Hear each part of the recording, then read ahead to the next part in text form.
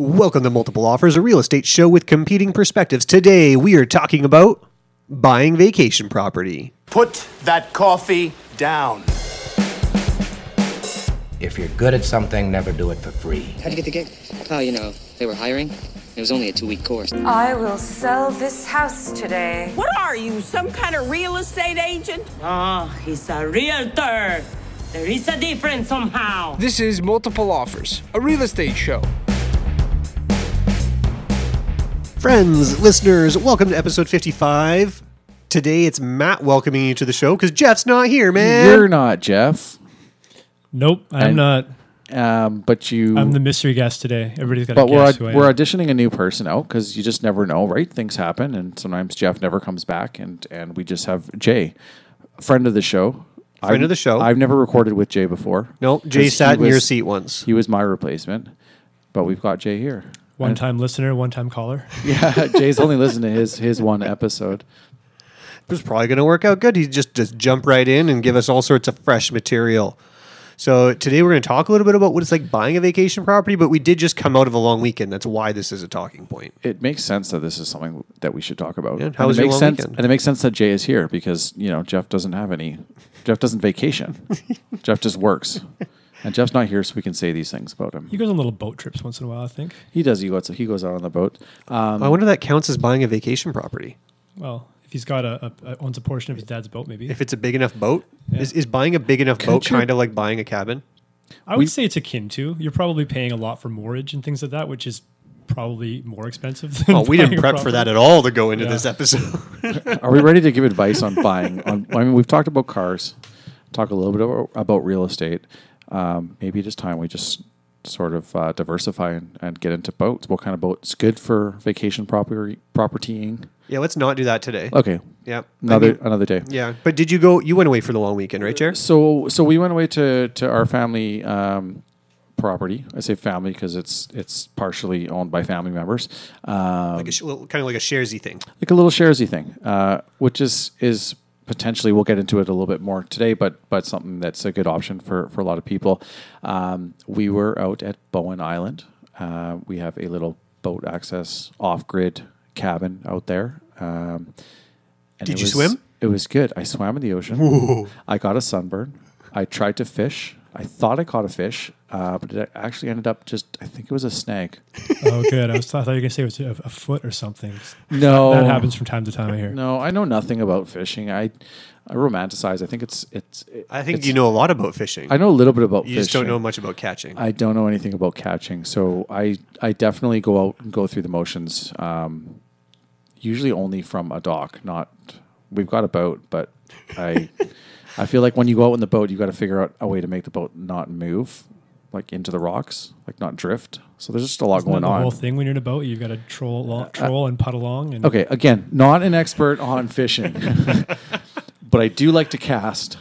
I do like to have a beer and put the rod, put the hooky thingy in the water. I can catch the little guys sometimes, but anyways, that's what I did. I took my shirt off. I got a sunburn. It was sunny, and we went swimming, and it was it's extremely cold. But Yeah, I can't do ocean water. Did you swim this weekend, Jay? I did. It was chilly. I was up in the Okanagan on Skaha Lake.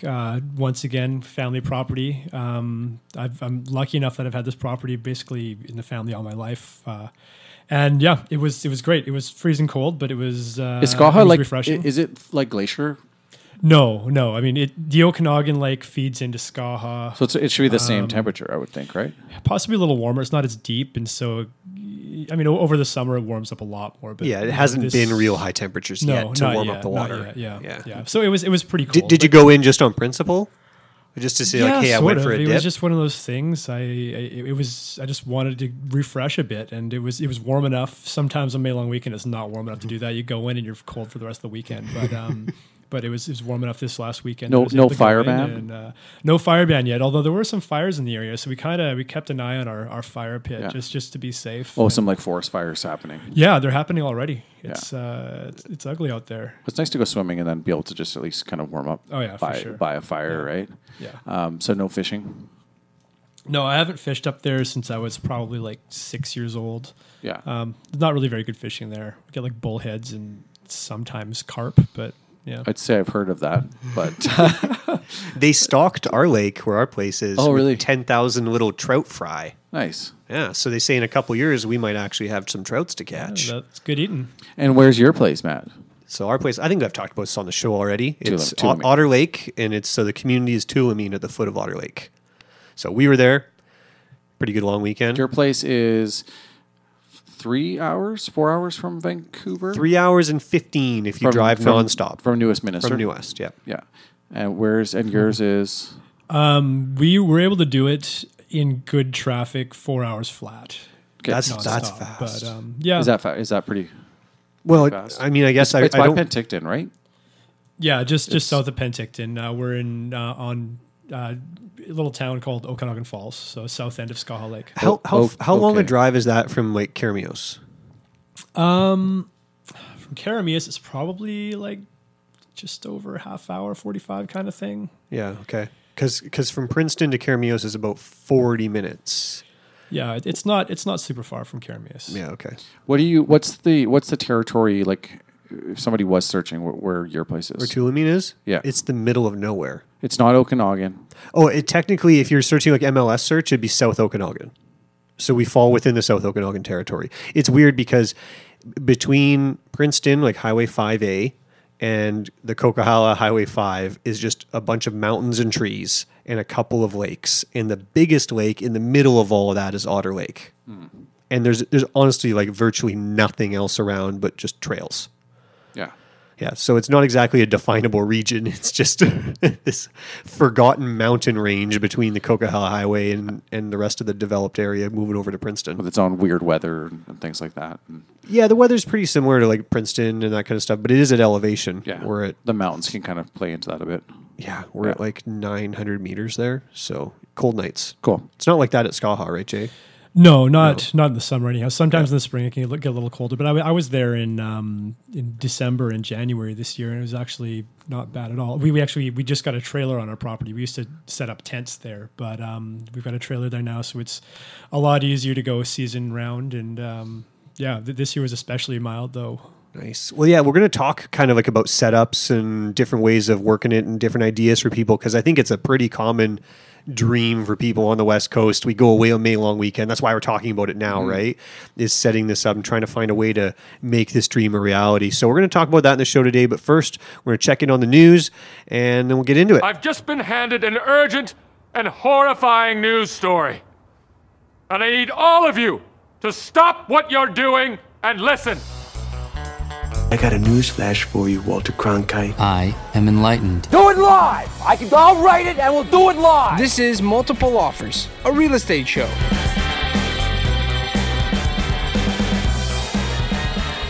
Today's news story comes from Jeremy Ray. He sourced this one from HuffPost or Huffington Post. HuffPo. Is that a real news like publication? When I first heard the name, I thought it was like a made up because I think it's a like a clickbaity kind of thing. I don't just look at it as a serious publication. I think Jeff's like, oh no, it's not clickbait. But I swear I've seen like the 10 things you need to do before like those kind of types of articles. I feel like they've got a lot of clickbaity kind of titles, but I think they're actually not. They want to be bad. kind of a real news outlet. Yeah, it's no New York Times or.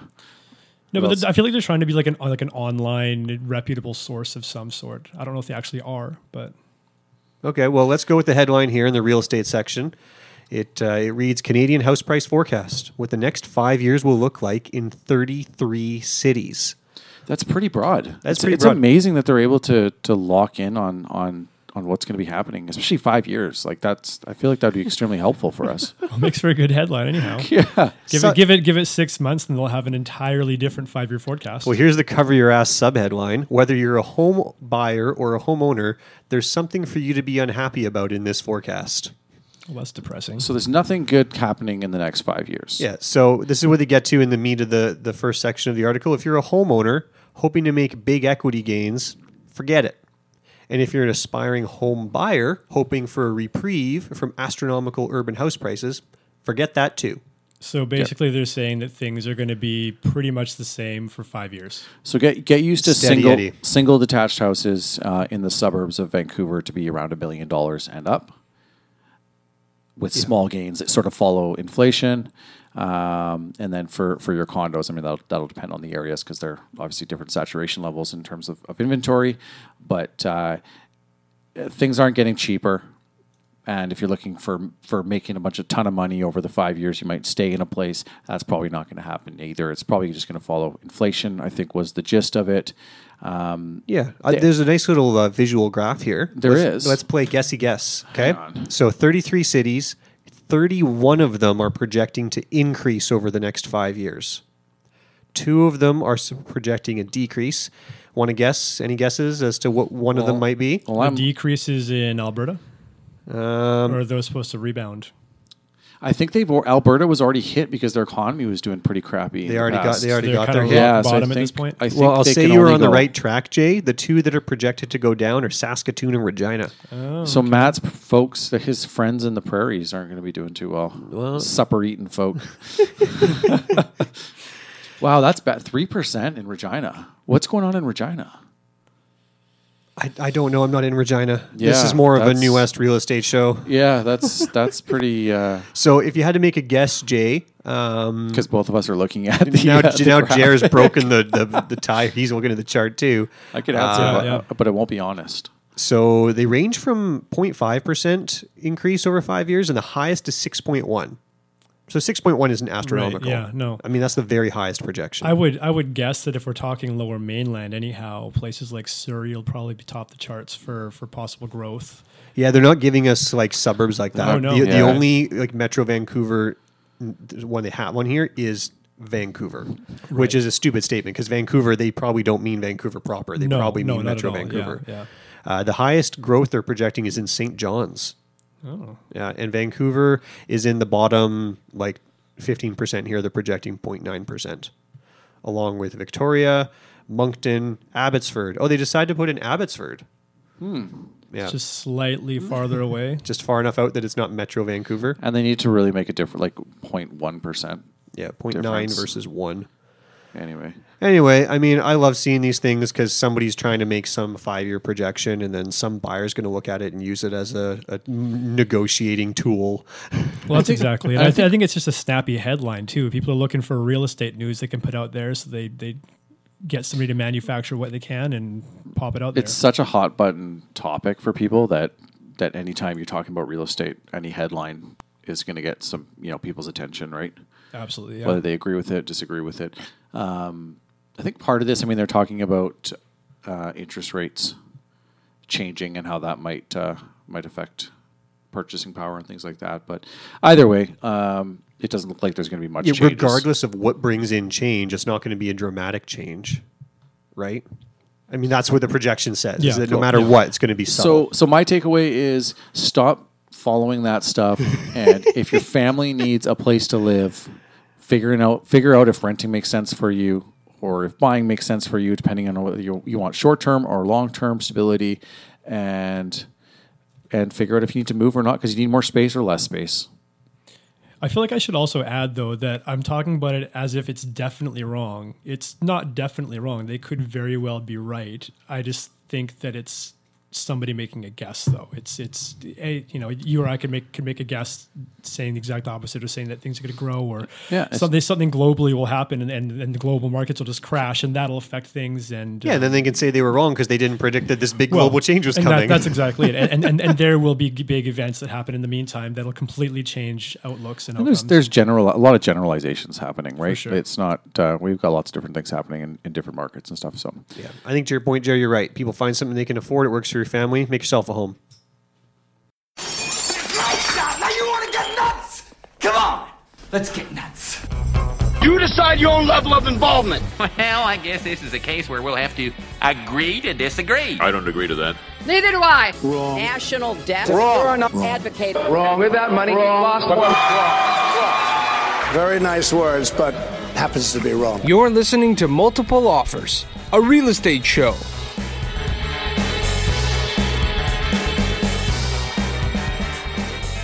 So this is something I noticed a lot, especially around like the Victoria Day long weekend, is a lot of people start getting the wheels turning in their head of this dream of owning some kind of secondary property, right? I mean, that kind of happened with like you guys. I mean, you sort of found your place that you liked going with your family after maybe trying a few different places out.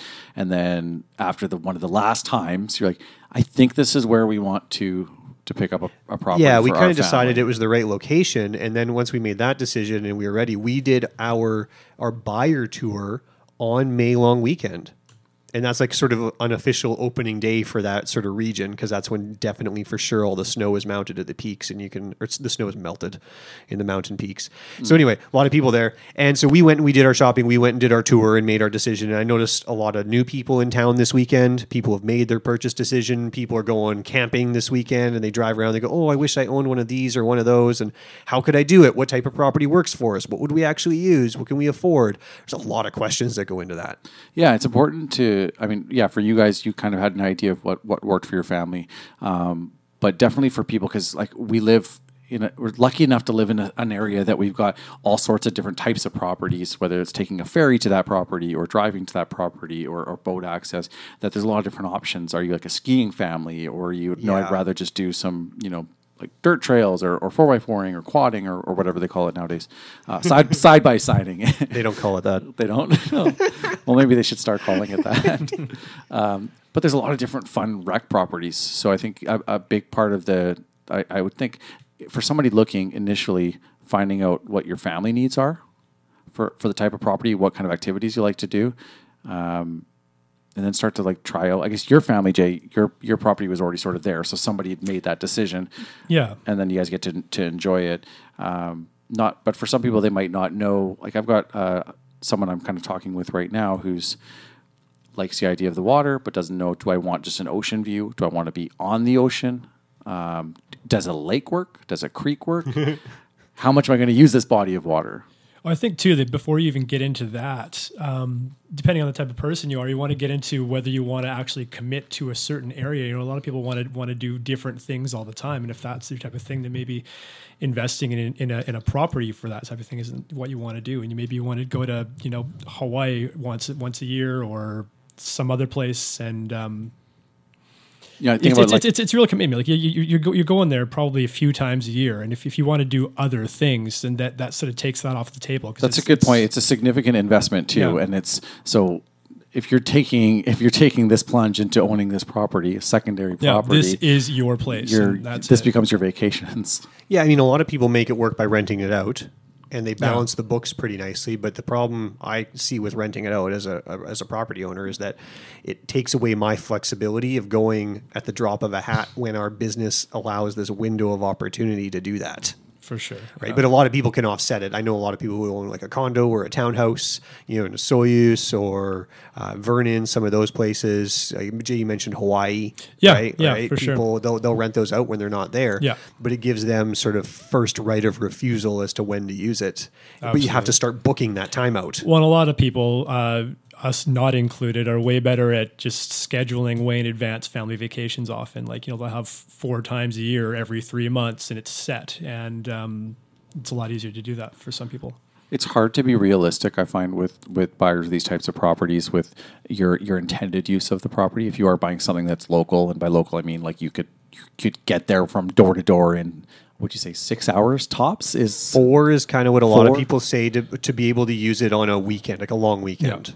Yeah. You have the dream of we're going to be up here every weekend, or it might be once a month. But maybe just kind of realizing, how much use is going to be, and try and be as objective as possible. And because it's always a bit of a pipe dream, right? You've got these ideas that you're going to be there, and how is it actually going to play out? You don't necessarily know until it happens. But I think figuring too, like your budget, which is going to determine some of these things, how much you're spending, because maybe you pay obviously extra to be on the water. Yeah. If you're wanting a waterfront property, but maybe being like, you can see a huge difference in price just being across the street from the water, and see the water and walk down like a path to the water within like a minute, but not pay for those water prices for the property, right? Yeah, and I think that a lot of people too, when you're talking about rec properties, that water proximity really is really important. Unless you're talking like about a ski property or something like that. That really is one of the big things. You want to be near a lake or a river where you can do stuff on the water. Sometimes you just want to be out in the bush and have a ATV or something like that. But I find most people really value the water proximity. Yeah. I guess for the mountain, I don't know too much about the ski properties. Jay, you've got some experience with like, Whistler vacation properties. Is it like, I wonder how that works in terms of pricing. Is it like, well, obviously walking distance to it's going to be Well, I mean, it really depends on where you are. Pretty much anywhere in Whistler is going to be an arm and a leg for a small condo these days. Yeah.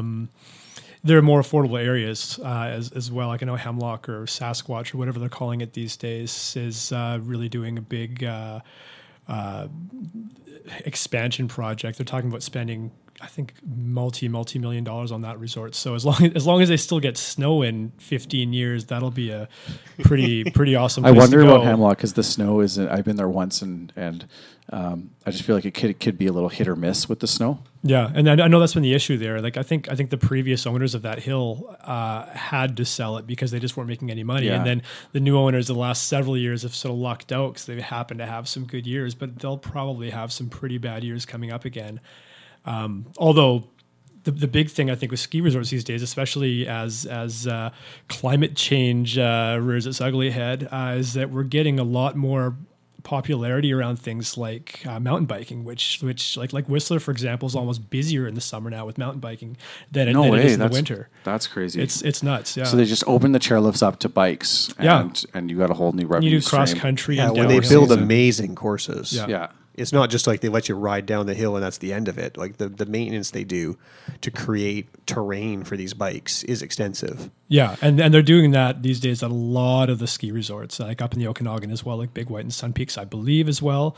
And they're smart to do that because that's going to be a real big revenue stream for them. So let's talk about the buyer then. So the buyer is trying to consider the right piece of land. A lot of people don't know where to start. And because a lot of it is that they don't understand the buying power they have buying a secondary property versus a primary property. And you'll probably have more insight into this than any of us because you had a real the way you got into it. I thought was interesting anyhow. Yeah, well, it was fascinating to learn about and to understand the limitations of what you can do. I first got excited about the idea of buying bare land, and apparently I'm not alone in this. You start seeing this 10-acre piece of land for $100,000 or $80,000. You go, oh, I'd love to have that. Like I just pay a mortgage on that. That's not that much money every month, and I can just develop it over the years, and it'll get better and better and better, and it's going to be amazing. And then the first person you talk to says, oh, well, you want to buy bare land? Like you can't get a mortgage on that at all. Like none, no mortgage. So that's how that starts. So bring cash. Get it? Yeah. If you're not liquid enough for that, it could be expensive. You're running potentially a line of credit on your property. Not always the best rates if you're doing that. So. Yeah, so you have to be prepared though financially. That you're like, oh, I thought it was just going to be like I get a mortgage on that. It's not that much money, so I can afford it. Well, just because you can afford it doesn't mean they'll lend on it. So basic starting point is bare land. If it's $80,000 or $300,000, you're going to have a really tough time getting any kind of conventional mortgage. Right. And I kind of want to rewind a little bit for people that might not necessarily know what their family needs are, or you're dealing with these areas. It's not like you can just call up like the New West guys and be like, hey, I'm kind of interested in Sunshine Coast, but maybe Vancouver Island, Tofino, or maybe Okanagan, and we're trying to put you in touch with somebody. And it's if you don't even know that, which one's going to be like a good place for you, you almost need, I would say like it's a good idea for these people to kind of do like what Matt's family did, your family, and went and like try vacationing in these places, like a long weekend, get a feel for them. I would say that's probably the number one thing for sure. Get out there, try out a few spots, pick your best one, and maybe go to that one spot a couple more times just to make sure you like it. Because you're not going to necessarily know what your budget's going to be like what can you afford? Because each one of those areas is going to be a little bit different in terms of the offerings and how far you can stretch those funds. Yeah, what you can do with the money is very different, but I guess I was just pointing out that you can't buy like land even if you can't get a mortgage, right? So it's knowing that you can't even get a mortgage, but yeah, knowing the right area, you start to test that out and you go, okay, well, this is the right fit for me now, but could it even fit my budget? Because like you mentioned, Whistler is so expensive versus, so there's a lot of different options depending on, they all go hand in hand though. You get what you pay for, right? You want it closer to the city, it costs more money. You want it to have more amenities, more stuff to do, it costs more money. You want to be closer to the water, like closer to the city. And is it a place that people can still commute? Like for our place on Bowen, that is still very much a viable place where people will commute into work for Vancouver. So you're fighting with not just vacation properties, but people that are looking for homes to live in. Sunshine Coast, I find, is the same way, right? From Gibson's, maybe gets a little bit better as you get to like Seashell, Roberts Creek, kind of sort of up. I kind of went in the wrong order there, but anyways, as you go up though and get further, it gets more rural. There's less jobs, less things like that, less amenities. So you're fighting a little bit less with some of the city folk. I don't know if Okanagan. I mean, there's fully people. Like Penticton's fully established. Well, I think that's another point too. Is that you're getting a lot of people who are moving out of the Lower Mainland just because the prices are here have gone crazy, and so they're looking in places like the Okanagan or the Sunshine Coast or the Island. And they're buying houses they're gonna live in full time, but they're almost sort of like partially vacation type properties too, because they've got that proximity to their recreation type things that they like. So right. That'll drive prices up in those areas, I would think as well. Right. Should we talk about some of the day-to-days operations of what some of these different types of properties are like? We haven't quite helped, I think, the listener discover and acquire the property. I think that's part of it, is acquisition. Okay. Right? Let's finish acquisition. So you kind of figured out what's a good fit for your family. Yeah, so maybe the type of territory. So then we know that bare land is going to be difficult to borrow on. Mm-hmm. Jay, you've got a place that has you've got like an RV, like a fifth wheel type trailer on your place, right? That's right, yeah, fifth wheel, and I've got a power shed that our family shares, and an outhouse and some willow trees and a lake, and that's pretty much it. Which is a great piece of paradise. Oh yeah, I love it. But any buyer can't get a conventional mortgage on that. No. Yeah, no. what the lender wants to see is something that's more permanent. For sure. So typically a cabin that's got proper running water hooked into some sort of electricity or something to that effect. My property has a 76, what's called like a park model single wide trailer that you'd find at any like trailer park.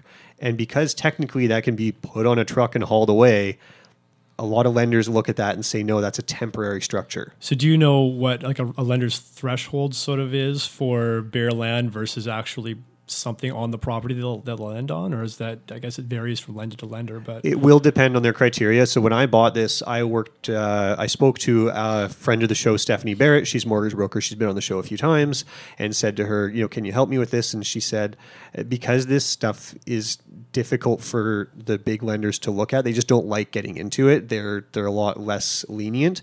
Her advice was go to the institution, the credit union, the bank, whatever it is that's closest proximity to where you're buying. For me, that was Valley First Credit Union. Right.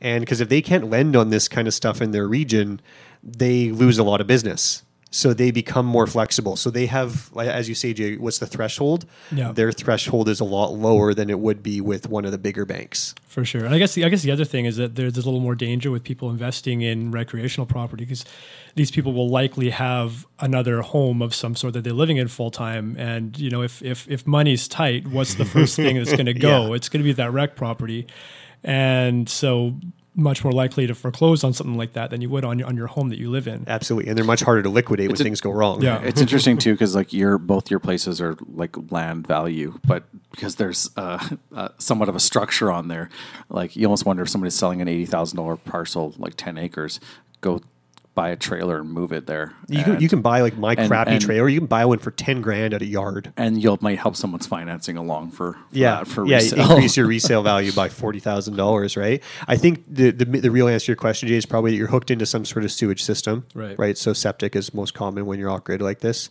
And then actual like structure with a foundation, is that? I think so. Yeah. They want to know kind of what type of foundation it is that gives it some value. But the park models just have so little value to them. Yeah. Like my insurance, my replacement value on my trailer is $15,000. Well, they're sort of like cars. They're depreciating assets, and yeah. So that's how they look at it from a lending perspective. I was required to come up with 30% down on mine. Right. Okay. They started out by saying 25, And then as the process They went jacked on, it up. they're like, you know what? This is, we're going to need 30 to do this for you. Right. But that was on Stephanie's advice to go to the lender nearby. So that was a really good piece of advice. That's super helpful, I think, for Yeah. people is if you've got little weird types of properties, local institutions can have just way better knowledge of it, and they want to keep the business in town.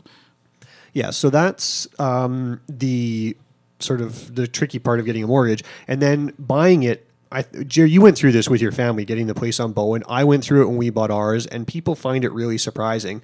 You see a property on the market for a year, 2 years. Like recreation property is not uncommon for it to sit on the market for a long time.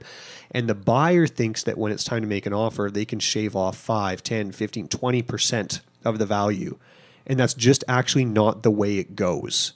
And I think that's probably one of the, if going to the nearby lender was my best first piece of advice, the next is that don't think you're getting a smoking deal off the asking price. Those are just kind of there because that's the expectation. Yeah, that's just kind of residential real estate mentality, is that if this is happening, it's because the price is wrong. But with some of these vacation properties, then if someone's not in a hurry and they don't care, they know that the expectation is it's not uncommon to see, half a year to a year of a property. For the example, for Bowen, it was a weird one, several years, several agents. So these things can take time, and it's throw it on there. I don't care how long it takes. Sign me up for a year listing. I'm not going anywhere. I'm still using the property. So if someone's willing to, I'll sell it. Everything's for sale. Someone's willing to pay me X amount of dollars, it's for sale. So it's just a matter of posting it up there and waiting for the right person. Yeah, I guess that's the thing. There just really isn't that same urgency as there is with somebody trying to move their home. Yeah, and a lot of them are, especially for vacation, like we're not necessarily talking somewhere where there's a huge demand for people relocating out of Vancouver. There's the one butt for that one seat, and it's just, I don't like the way these cedar trees are. I don't like this view, and there's other parcels, and we're talking more rural areas. There's all sorts of different attributes to different lots and things that are going to speak to different people. And vacation markets, they fluctuate so much. If no one's selling their house for a ton of money here in the Lower Mainland, they're not going to go buy these fun rec properties, so they just end up sitting. Yeah. I think the big takeaway, though, is don't expect much off the asking price. That was my big discovery when I bought mine. But sometimes, you can, like residential real estate, sometimes you get the right person in the right timing where they're just, okay, we're done. And this is starting to cost us because sometimes, it's raw. But statistically, I've been watching every sale in Tulameen for like 6 years. And they almost always go. They eventually get their price? Yeah. And is that because the market comes up to them? No, the market doesn't really change a whole lot. It's just a matter of timing. When that person, like you said, Jared, decides that it's the right fit for them, the buyer, the seller kind of knows. They're like, nah, you pick this one. Yeah, and you usually just give up and so the target market's way give them smaller. their money. Yeah, yeah. So that's sort of my next best piece of advice, though. Like I said, is acquisition price. So the negotiation goes very different, and same thing. Like get a buyer's agent once you know the right sort of region you want to be in, because they understand the nuances of that territory.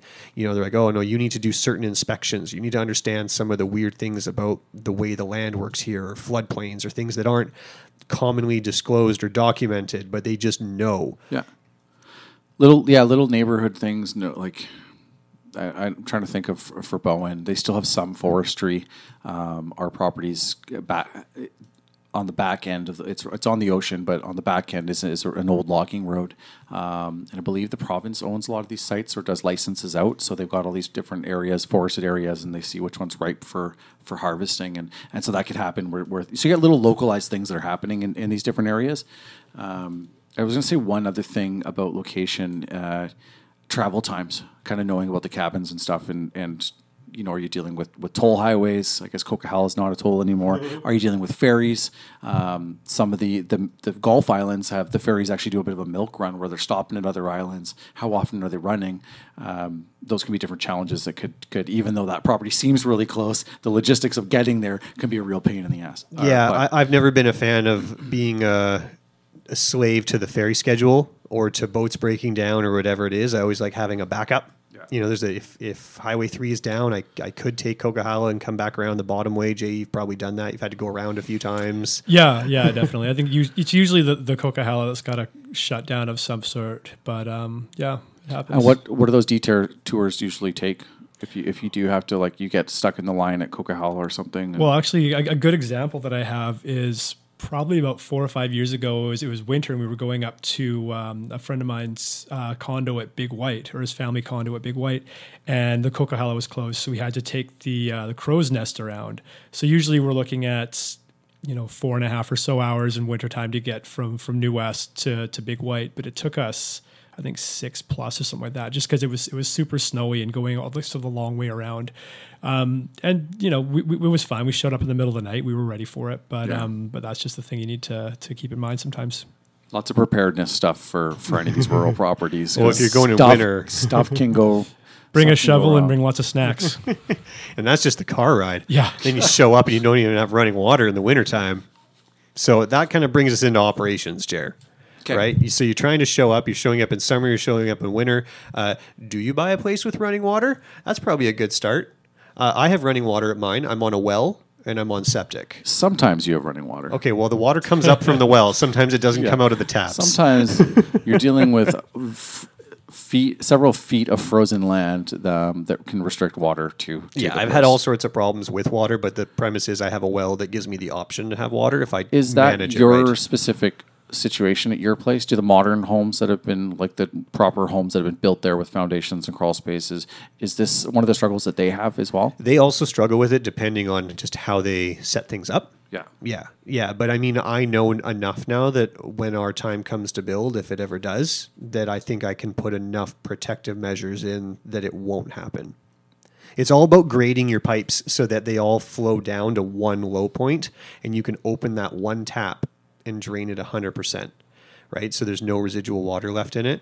And then not having pipes that touch the exterior walls so that when it's cold outside, it's not penetrating and getting into those pipes. And then the supply line from your well to the structure, making sure that's buried deep enough below the frost line and that it's protected. The mistake I made this year was I moved some snow for something else, and I think by moving the snow away, I prevented the insulating factor of the snow, and it allowed my supply line to freeze. So depending on how rural the property is, you could have municipal water. Some properties will. A lot of times community water is the next phase. Community water. You know what that is? A big difference between the two of them, Matt? So, like, municipal is provided by your city. Community is like a group of 100 or 500 homes that share a common well and a pump. So there's more consistent water running. But it's a big well. Yeah. Well, that's sometimes how they do it. I mean, that's how White Rock feeds its water. And they don't have water. They don't have water restrictions in the summer. So community water is different. So you'll pay a separate bill there and share it, and they'll monitor, the quality of the water and keep it running on a more consistent rate. So where we are with well water is tricky. Like we've got 100 feet between our well and our septics, which is sort of a grandfathered accepted process. They want to actually have like minimum 100 feet between your well and your septic system. And each well is different in town, although we're all drawing from the same groundwater. Depending on what the soil is like below you will change the mineral content that you get, or how much how lakey your water is. So part of your purchasing for a property that is on wells, you're going to want to have that checked out. Some people get it tested. You guys do? No, I just there's enough in the area, right? You've got like regular residential lots that someone's going to have. The people around me had been living there for years and drank their well water, and that was enough for me. Is there a specific well inspector who could do that, or is that just something a building inspector in the area would have some knowledge of? You essentially get your own sample, right, and you take it to a testing facility. Okay, so they don't test like quantity of available water or draw or anything like that. Well, they can, but I mean, there's limitations to that. I mean, they come in and look and say like how shallow well, deep well, what kind of pump do you have in there? How big is the pipe that it feeds? Right. I mean, I just knew that mine was a limited supply, and that was sort of enough. I was like, mine's a low draw, but it's a seasonal property, so it's okay. But I knew the quality was going to be good because all my neighbors were drinking their water. Yeah. I started asking about it. They're like, oh yeah, but the people like one block down, like closer to the lake, their water's super murky. They all have filtration systems. Right. Yeah. Jay's got lake water. Can you do anything? You can wash dishes with it? Yeah. So what a lot of people do, at least around us, is they just have a little pump and pump water out of the lake. Little sock on it to filter. Exactly. Yeah. Kicking it old school. Yeah, you can wash dishes. I know there are some people that are further down the lake who have sent a line out really, really far and really, really deep, and they swear that it's just clean year round because it's so far down, and they'll drink it and everything. They do have boil water. You must need a pretty crazy pump to be able to pull it from. Or the lake's not that deep, you said, right? Yeah, but I mean, even I don't even think it is. Like it looks sort of like a hot tub pump, kind of. Okay. It's similar to that, just like a few horsepower, I think. Do you know? I guess the proper way would be to get like a license from. Honestly, I don't even really know. I would think probably. I would suspect no that a one lot seems of to people care. Vacation properties are kind of the Wild West. Yeah, people don't like as long as you're not causing a problem for anyone. Just do your thing and. Yeah, as long as it's not an issue. I would suspect, that a lot of people just sort of drop a big line down there, and yeah. So for us, we collect rainwater from the roofs. We have no water source You or have anything. no running water. I can't drink the salt water. Yeah. I don't think I can do anything with the salt water. Probably not. Boil pasta. That'd be perfect. Nice little extra flavor in there. Yeah. So we do barrels collecting water off the roof. Obviously, we don't. It's not potable, so it's not drinkable water. I guess you could treat it. Maybe you could boil it.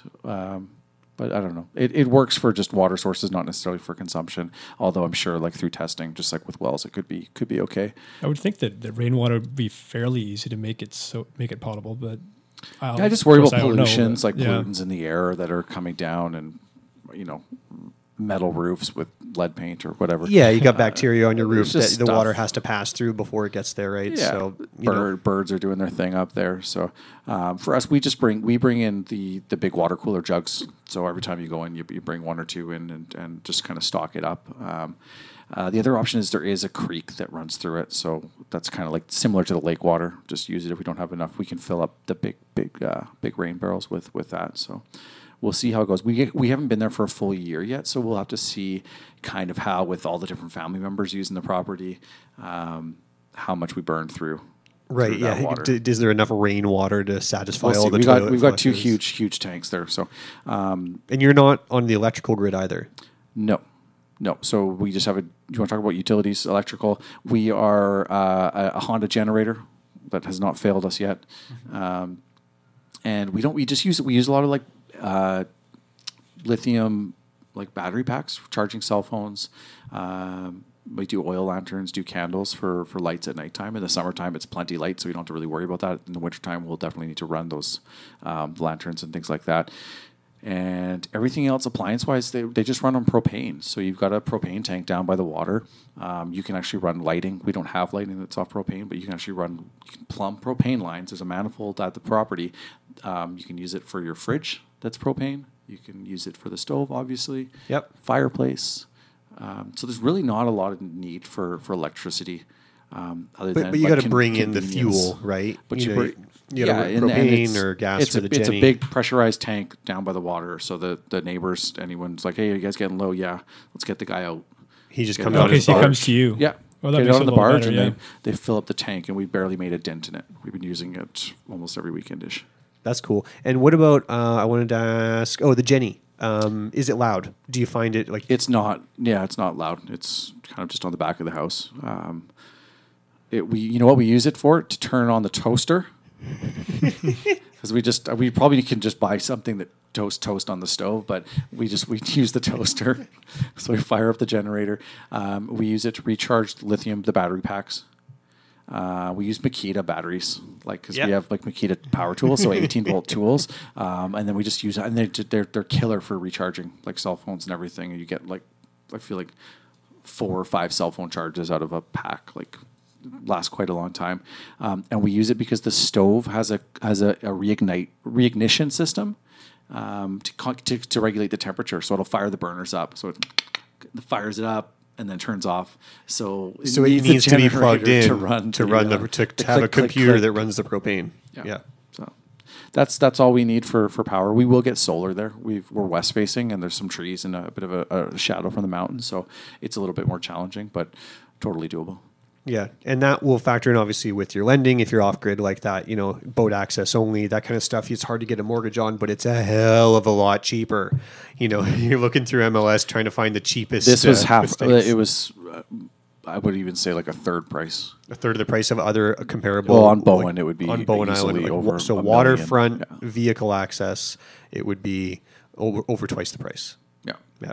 So that's again, figuring out your budget, figuring out your needs. We figured out that we're okay being in the forest, having basically no neighbors around. We wanted to have water, dock, boat, and those kind of water activities, like kind of West Coast water activities and views.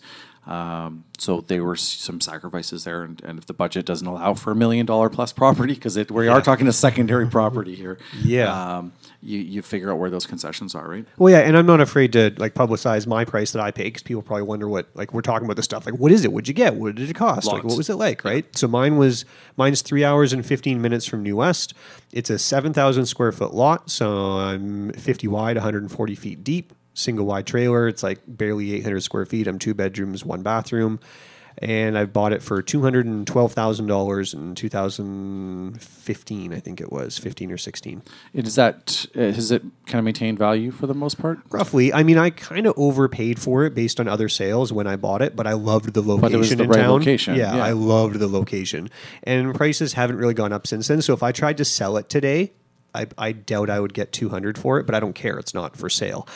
And that's what gets back to what we were talking about earlier. You'd probably just put it on the market for what you bought it for and wait for 3 years and see what happens. See what happens. But I mean, there's no way I ever want to part ways with this. No. This property like defines my family now. Yeah. It is a huge part of who we are. It gives us all of our recreation in a variety of different ways. We chose that place because it's got the lake. It also has an ice rink in the winter. It's got off-roading trails. Like we take in so many different things. We don't go there and do just one thing. This past weekend, that's why I was asking about Caramios. We tried something different. We drove to Caramios and did wine tours. Right. Yeah. First time we've ever done wine tours when hanging out in Tulameen. Well, that's a big up and coming area for wine growing and things like that. Apparently, the Smilkameen Valley, which is where Caramios is huge, and a lot of the Okanagan growers and wineries are getting a lot of the grapes from that area now. It's similar growing conditions there to Napa Valley. Yeah. So they're finding that's why it works out. Right? Isn't that what they say about the whole Okanagan? Not all of it. I mean, it varies a fair bit up there for grapes. Because where the wine benches where you are, like Skaha and Naramata and that kind of stuff. We're sort of OK Falls, closer to Oliver. Naramata Bench is up desert. farther north. Yeah, it's a little deserty. But apparently it's even hotter in the sort of the South Smilkameen area and less rain. More sunny days than a lot of areas. It's hotter and drier there. The difference is the elevation brings the cool temperatures at night. Right. We're getting in a total wine show now. Yeah, and that's kind of the big thing there is anyway, cool temperatures at night. But anyway, I love doing the wine tours. So a lot of different things there. Getting back to why we bought you go and you drink a bunch of wine. You're gonna need to go to the bathroom to bring us back around. Segue. Part of this for I don't know how much it works for lending, Matt, but I guess your place was more sort of residential. But I know for our place there, because of where you are in the ocean, and it is technically sort of an off-grid, no road or anything like that, for us to actually start building properly with permits and things like that and keeping everyone happy, they want to make sure that you have your water source. So where are you getting your water from, and a way to dispose of like sewer and septic and things like that. And when you're on a mountain, it's not usually so any good places for that to happen. We've had pretty good use of these composting toilets. Yeah. It's a little bit more work, but when you'll see like a lot of. I started looking them up with like tiny houses that these people are having and going on the road and throwing on these properties. Right. But essentially, if you use them right and you maintain them, you're just left with non-smelly kind of composty dirt. That's interesting. Which is a lot nicer than what I've been used to with other family properties, where someone just digs as deep a hole in the ground, as deep a hole as they can, and then builds a little plywood shanty with a toilet seat on top of a plywood and a hole, and it's never a pretty place to hang out. And that's basically what I've got. Although we've got a much nicer shanty. It's got cedar siding, but it's essentially just a hole in the ground. Yeah. And it works for a lot of people, but I was just really surprised with, and it's not that the composting toilets are really that much different. It's just that there's a bit of a mechanism there to deal with it and getting you had some bacteria and some other sort of roughage, things along, and it really just neutralizes it. It's a crazy sort of phenomenon. Cool. I still don't completely understand it.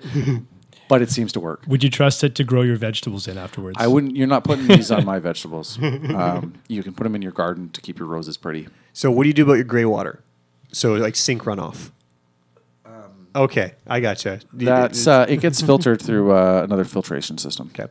So for people who are looking to buy, though, I think it's pretty funny when places like Bowen and other places get sticky about where's your water going to go because the entire city of Victoria pumps its sewage into the ocean. So getting sticky on one home here or there to me is a bit hypocritical. But yeah, and there's different tides and things like that are bringing. If we're talking about the ocean, but stuff is circling around. We've got, you've got E. coli on Vancouver beaches because of crap that's in the water. But anyway, them's the breaks. I guess as buyers, they just need to know that, understand the restrictions, right? Like you said, Jer, if you were going to build there, existing structures get grandfathered in. You want to go and build new. That's a whole different ball of wax, right? Getting permits for new structures is You're okay with your whole toilet. Might not be the case if you've got these plans of building a brand new house there.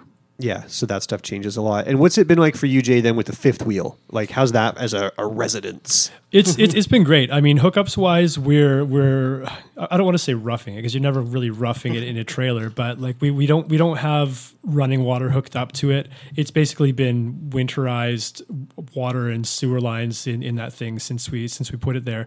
So no sanitation really of any sort. We just go to the outhouse kind of thing. And the only real thing we've got there is power. So I run a 150-foot power cord up to it from a power shed, which I had to have like custom done because you can't buy that at an RV place. But that's it. We don't really have much there. I use like a big blue a water container that I fill at home and bring up with me for drinking water and things like that. And that's about it. I find a lot of times if you've got power lines, like if you're dealing with a road access property, it's not too much work, or there might already be power at kind of lot line. Yeah. Like a lot of times for these places, it's there. It's just going to take you some work and potentially just your own labor if you want to go up there and do like work parties. But they will have that. But in terms of like well and septic, it's a whole other ball game of trying to make it happen. Yeah, for sure. And we like I said, we do have power on the property. It's just sort of far away from where the trailer sits.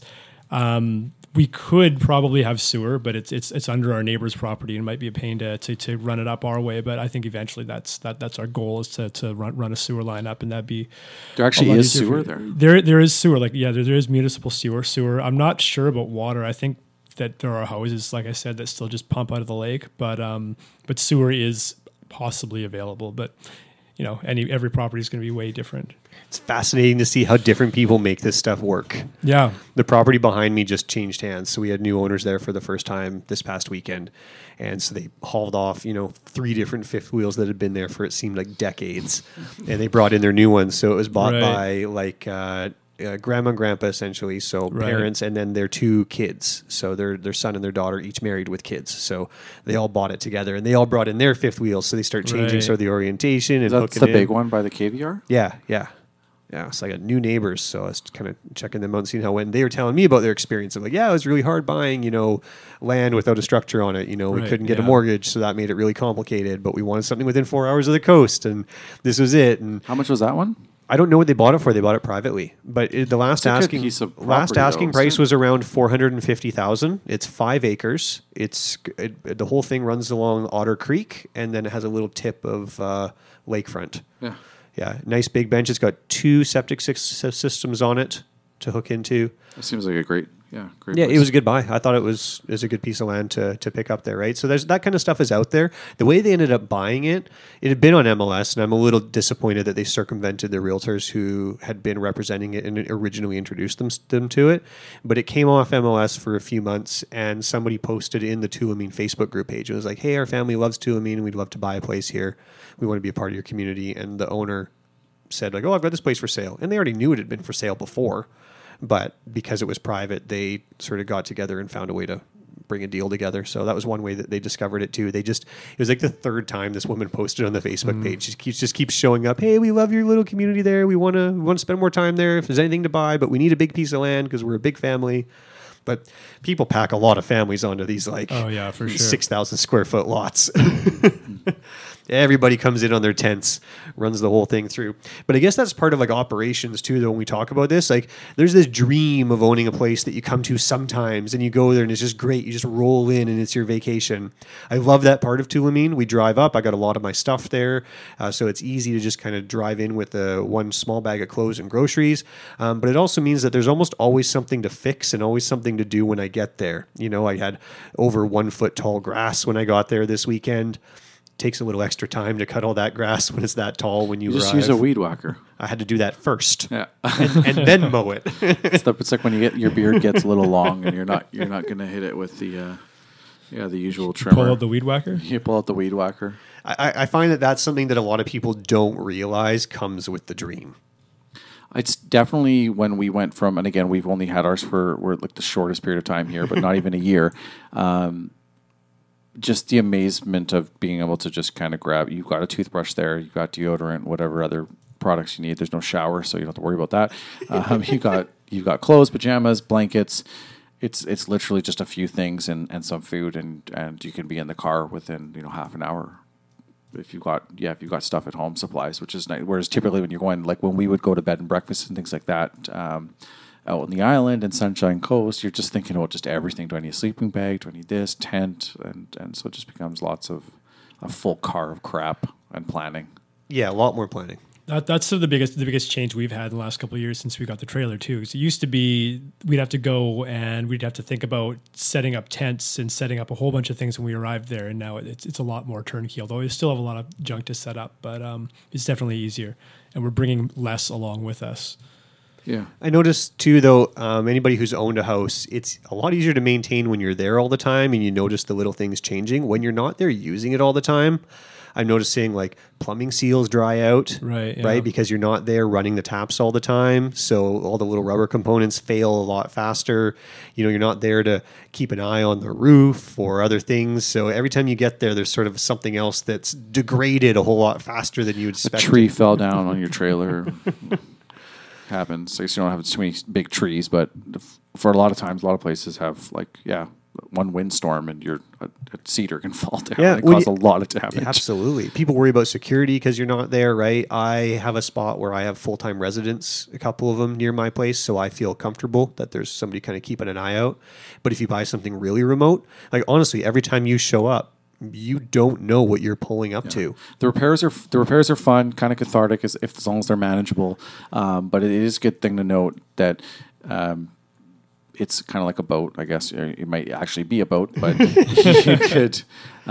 It's kind of the start of just new maintenance things to deal with, and any kind of rugged rural property is going to have a little more elements, a little more exposure to those things, and you're not there. Well, and whatever you think you're used to, if you own a detached house already, it's not the same. Yeah. Like that's the thing I think everybody needs to know. Everything degrades faster because it sounds strange that because you're not using it, but not using it allows it to sit and kind of just fall apart. And also, I think just another public service announcement: be careful because it can make you want to buy toys. and toys are expensive. Fishing rods are expensive. Quads are expensive. Fifth wheels are expensive. But you can all of a sudden start getting into some of these hobbies that are amazing at these properties. It's a slippery slope where it turns out you could end up blowing a ton of cash on these things. You're like, well, okay, I found a way that I can afford this property. I'm going to buy it. It's going to change my life. It's going to be amazing. It's going to be a little bit tight, but we can afford this. And you buy it and you're like, well, now that we're here, we need something to do. All these beautiful mountains. How am I going to explore them? I could hike, but... Yeah, so there's a lot of things to consider. It's a dream for a lot of people, and it's harder to bring into reality because you want to feel like you're using it. You want to feel like you're getting value. It made a lot of sense for me and my family because I wasn't taking enough vacation, and because I'm frugal, by buying it, I was essentially prepaying for my vacation every year, and I want to get my money's worth.